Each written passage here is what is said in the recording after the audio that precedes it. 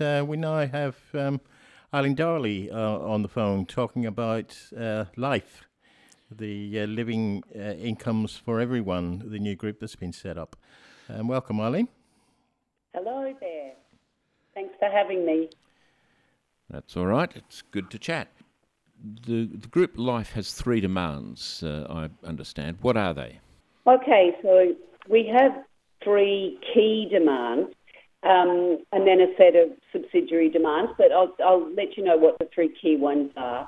The first one is fundamentally keep the rate at the current levels, which include the coronavirus supplement, which is a rate of $550 a week, which people have been receiving since April this year. Right, so that's the unemployment rate. To the job seeker allowance as it is, and we want no cuts to the job keeper payments, which already that demand is maybe outdated since we've heard news today that they are starting to claw that back with eliminating it for childcare workers.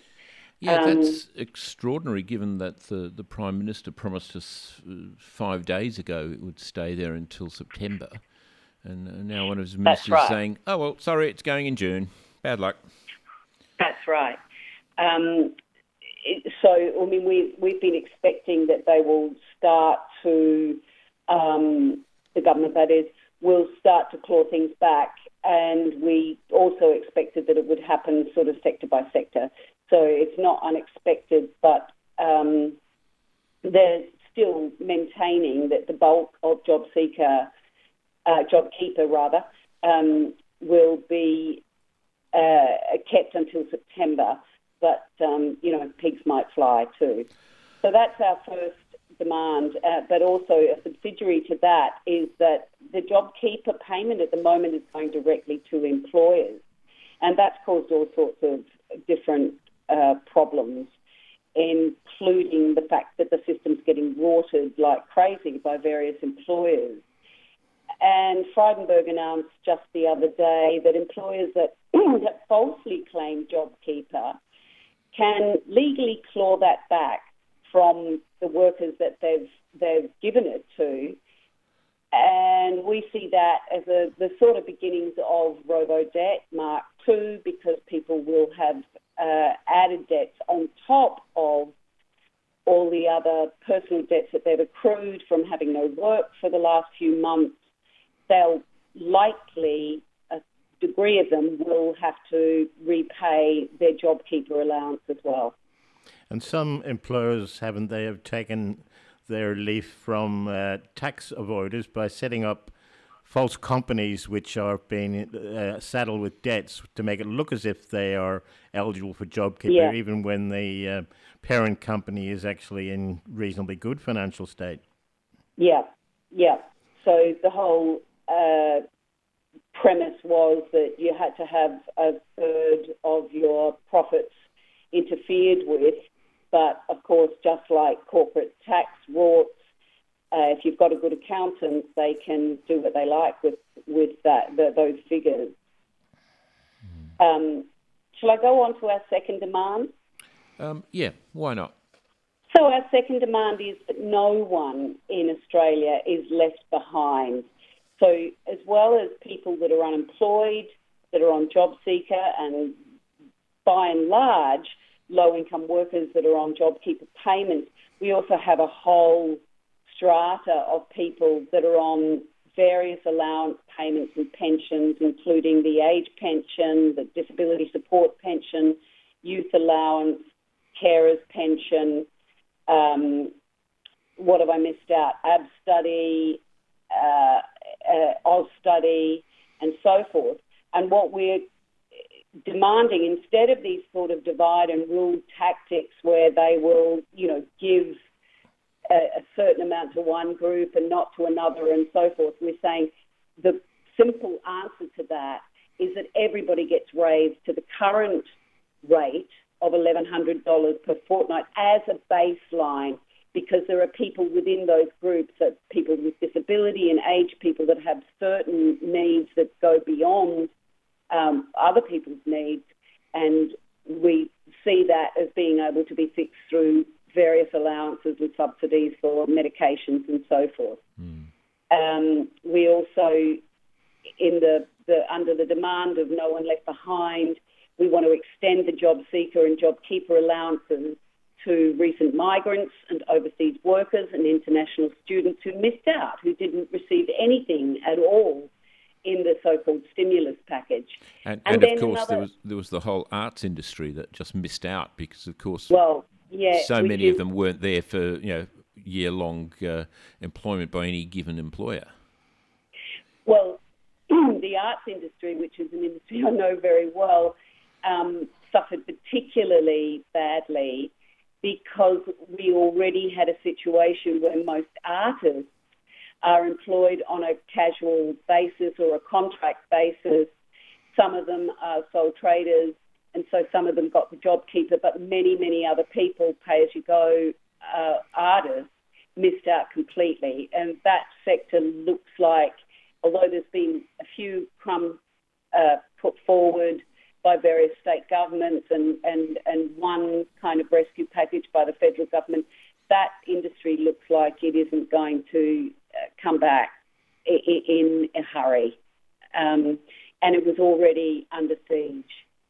And then it's really important, the whole thing about the Living Incomes for Everyone coalition is that what we're really trying to do is bring together social security activists. I come from Anti-Poverty Network South Australia. We've been long working in this area, bringing together unemployed workers with other people on the various payments and allowances. But we really have always significantly missed this connection with low-income earners who are just above us on the socioeconomic ladder. And so one of the demands within the No One Left Behind is, of course, the increase to the minimum wage, and a significant increase to the minimum wage, which is woefully low at $740 a week.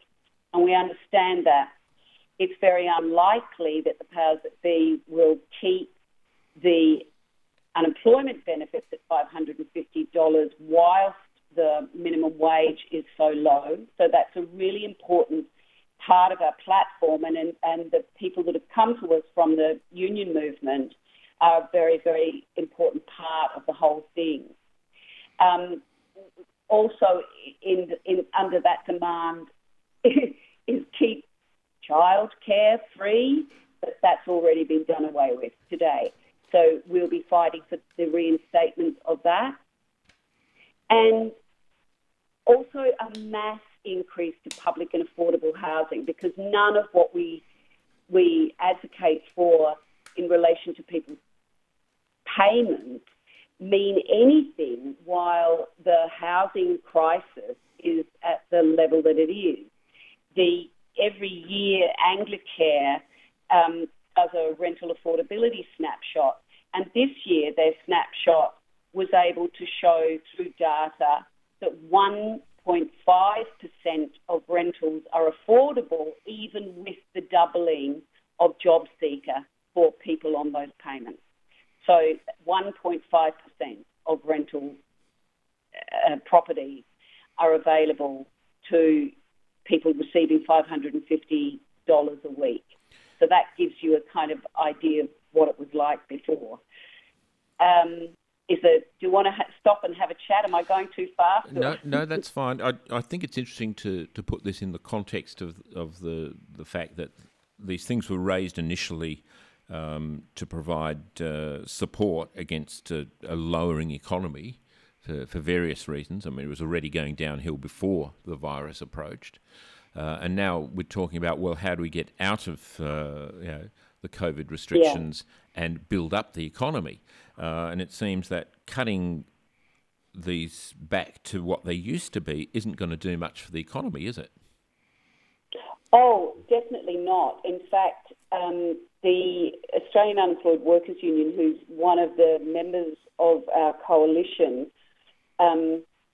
says they have data that shows that it's job seeker that's really keeping the retail industry afloat at the moment.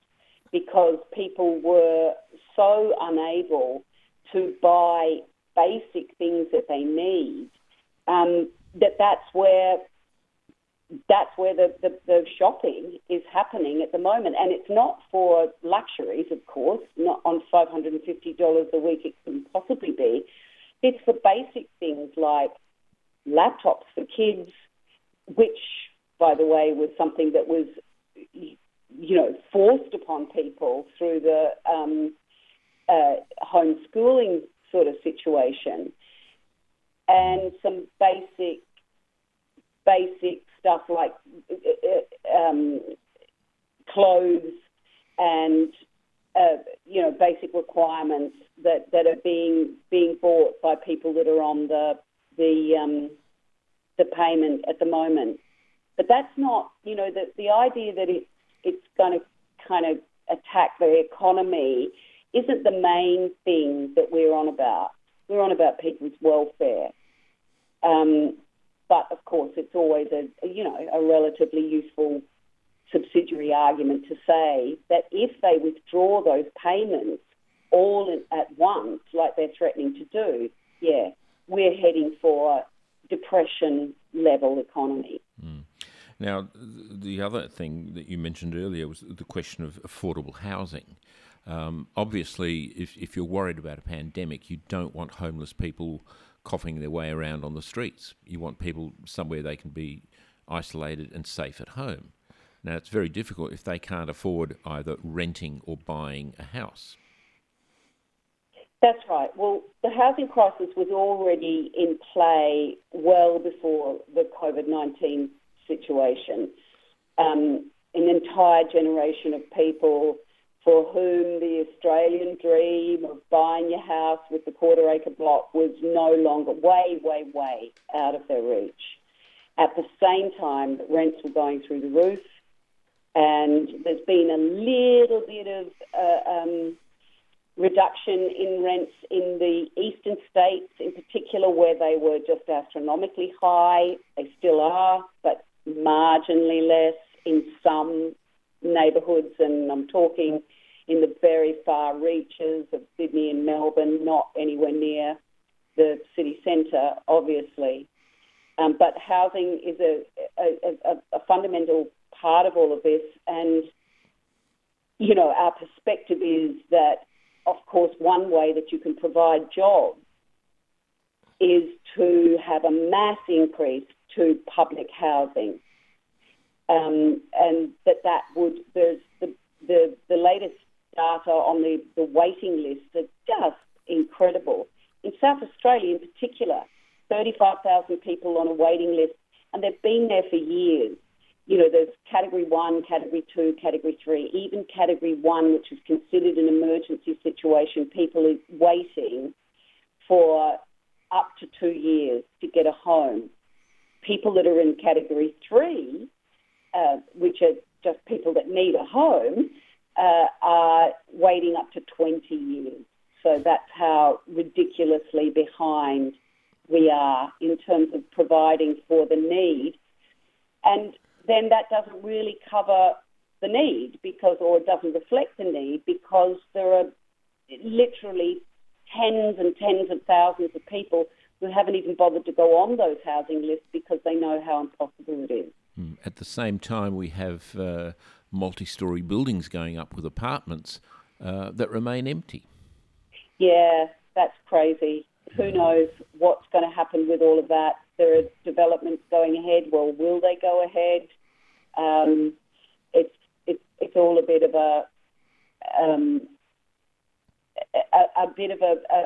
a work in progress, especially in a city where you have all those massive apartment buildings going up that were essentially for international students.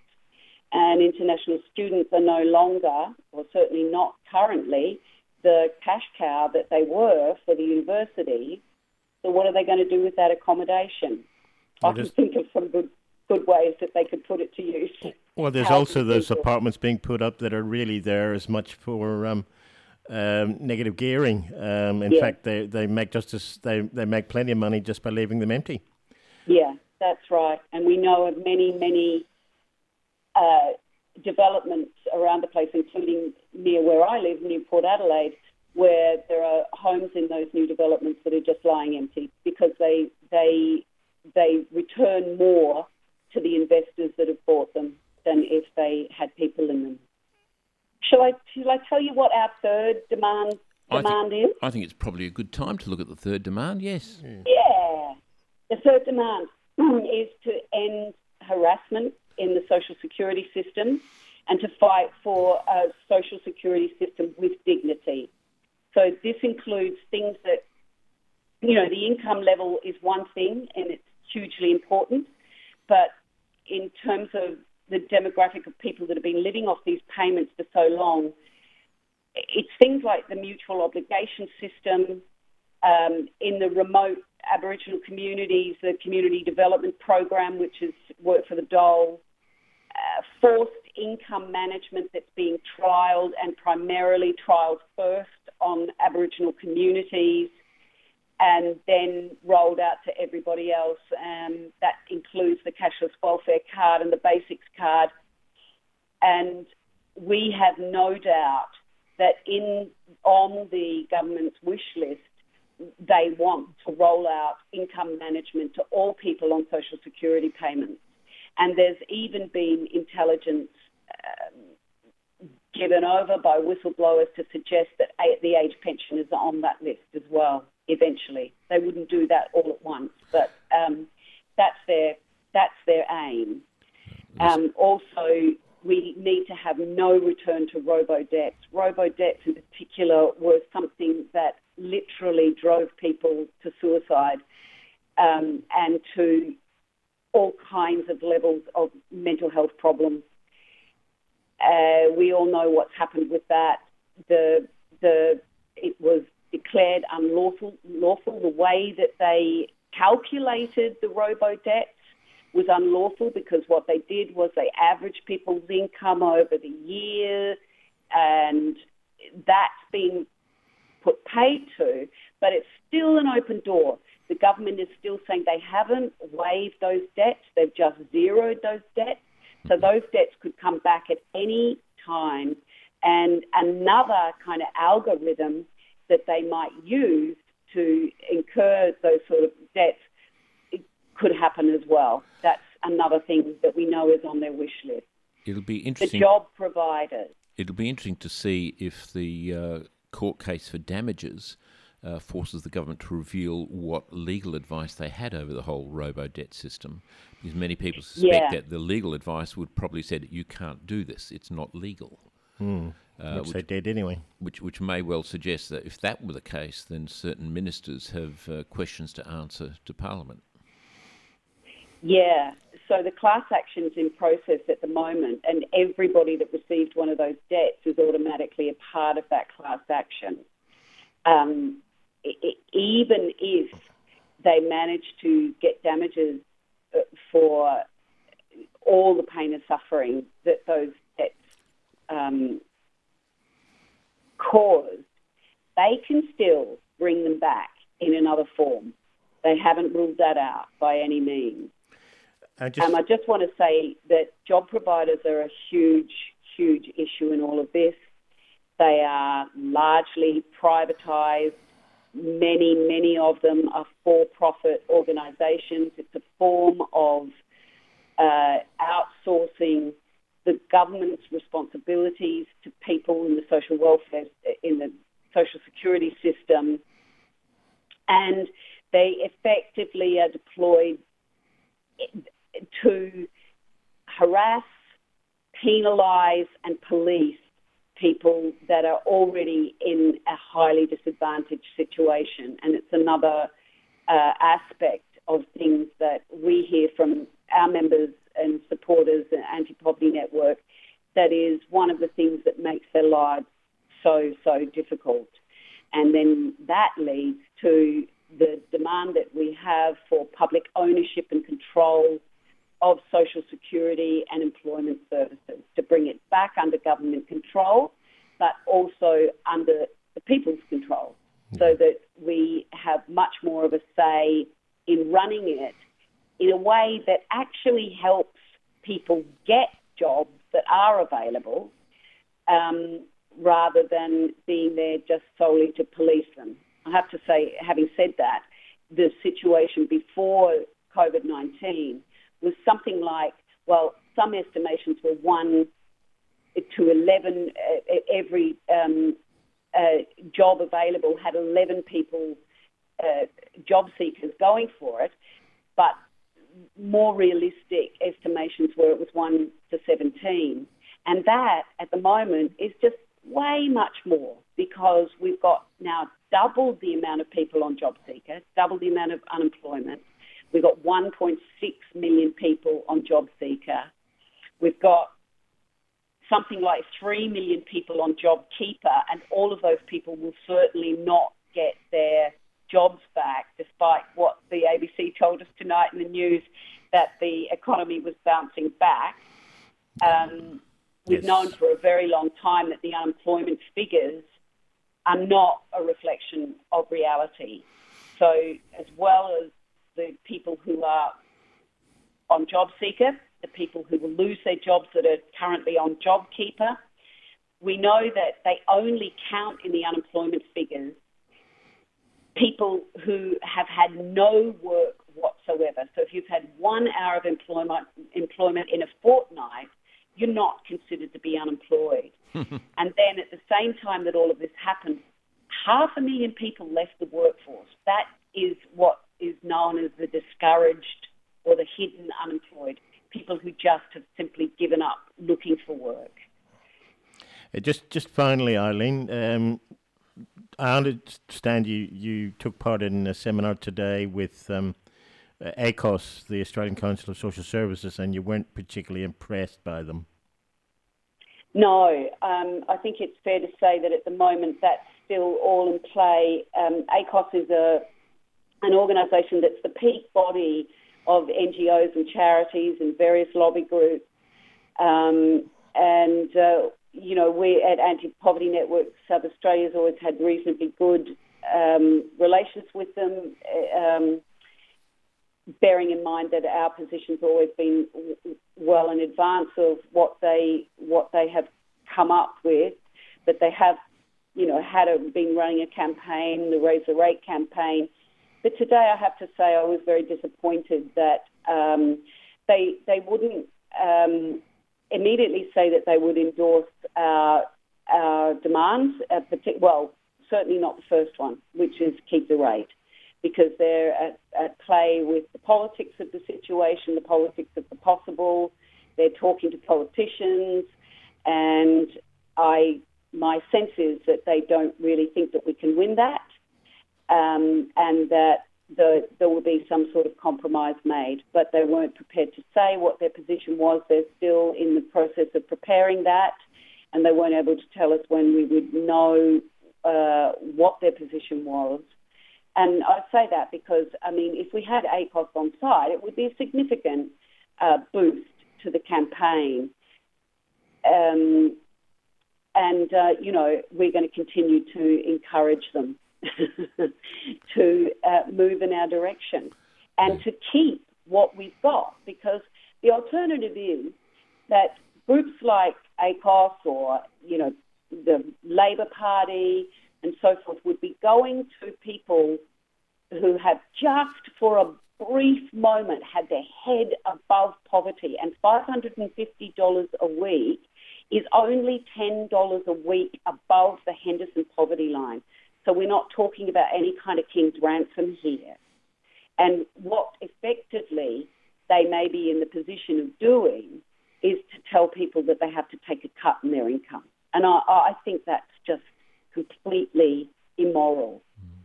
Where does the union movement sit on all this? So in our group, we have, I will just run by you all the range of different groups that we've got involved in our coalition. We've got the Anti-Poverty Networks from South Australia and from Queensland. We've got the Australian Unemployed Workers Union.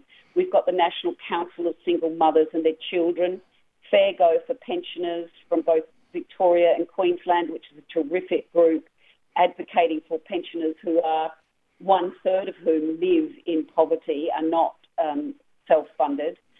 The Northeast are. So we have the Australian Students Environmental Network. We've got Young Campaigns, which is an economic social justice group for young people, the 1st of May movement, the Victorian International Workers of the World, the Wobblies, the income management group, Say No 7, Accountable Income Management. We've got the Independent Peaceful Australia Network, the Spirit of Eureka, Newcastle Poverty Action. And then we have a whole pile of largely at the moment regional TLCs. We've got the Northeast Border Trades and Labour Council, the National Regional Trades and Labour Council, the Ballarat Trades and Labour Council. We have Vintage Reds. We've got various independent kind of grassroots unionists that are involved. We've got independent researchers and many, many other individuals so far, but that's just the beginning. Like, we really are. This has only happened in 3 weeks. That's how quickly the sort of material conditions that you live in can push things along and push things forward. But where does the union... So we have a lot of grassroots unions involved, but we really are focusing at the moment on keeping that to people that are working at a grassroots area rather than in the executives of trade unions. Although we have a lot of time for the United Workers Union platform, which they launched maybe a month ago now, which is by far and away one of the most exciting platforms that any trade union has come up with in a long time. It's not reflective of unions as a service industry, but it's reflective of the unions as a campaigning for working class people, and their platform's terrific. But as far as the ACTU and further up the scale, that we're not sure of yet. That is the next step, where we go to those kind of union executives and get their endorsements, whilst we stay staunchly grassroots. All right, two questions for you then. First of all, how can people find out more about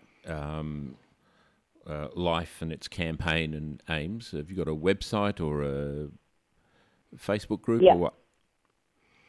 Yep. So just before I came on to talk to you, I was just in the throes of doing some organising around the communications group. We will have a website. We will have Facebook, social media pages. We don't yet. At the moment, the quickest thing for people in South Australia to do that would want to contact and be a part of this coalition, and we really strongly encourage, we won't build this movement unless we have a lot of input from a lot of different people. But the best thing to do would be to contact Anti-Poverty Network South Australia. We do have a lot of activity on Facebook. You'll find us easy enough on Facebook. We also have a website, and our email is coordinator@apnsa.org. And I'd say for now, that will be the quickest way in, but I think that all the Life, the living incomes for everyone communications will be up as fast as we can get it there. As I said, it's only 3 weeks old. Tremendous. We'll put copies of this interview up on our website, and we'll let people know when you tell us that your social media bits and pieces are all going. In the meantime, we advise people to check out the Anti-Poverty Network South Australia websites and Facebook pages. Thanks a lot for talking to us. Pleasure. See you all. Bye.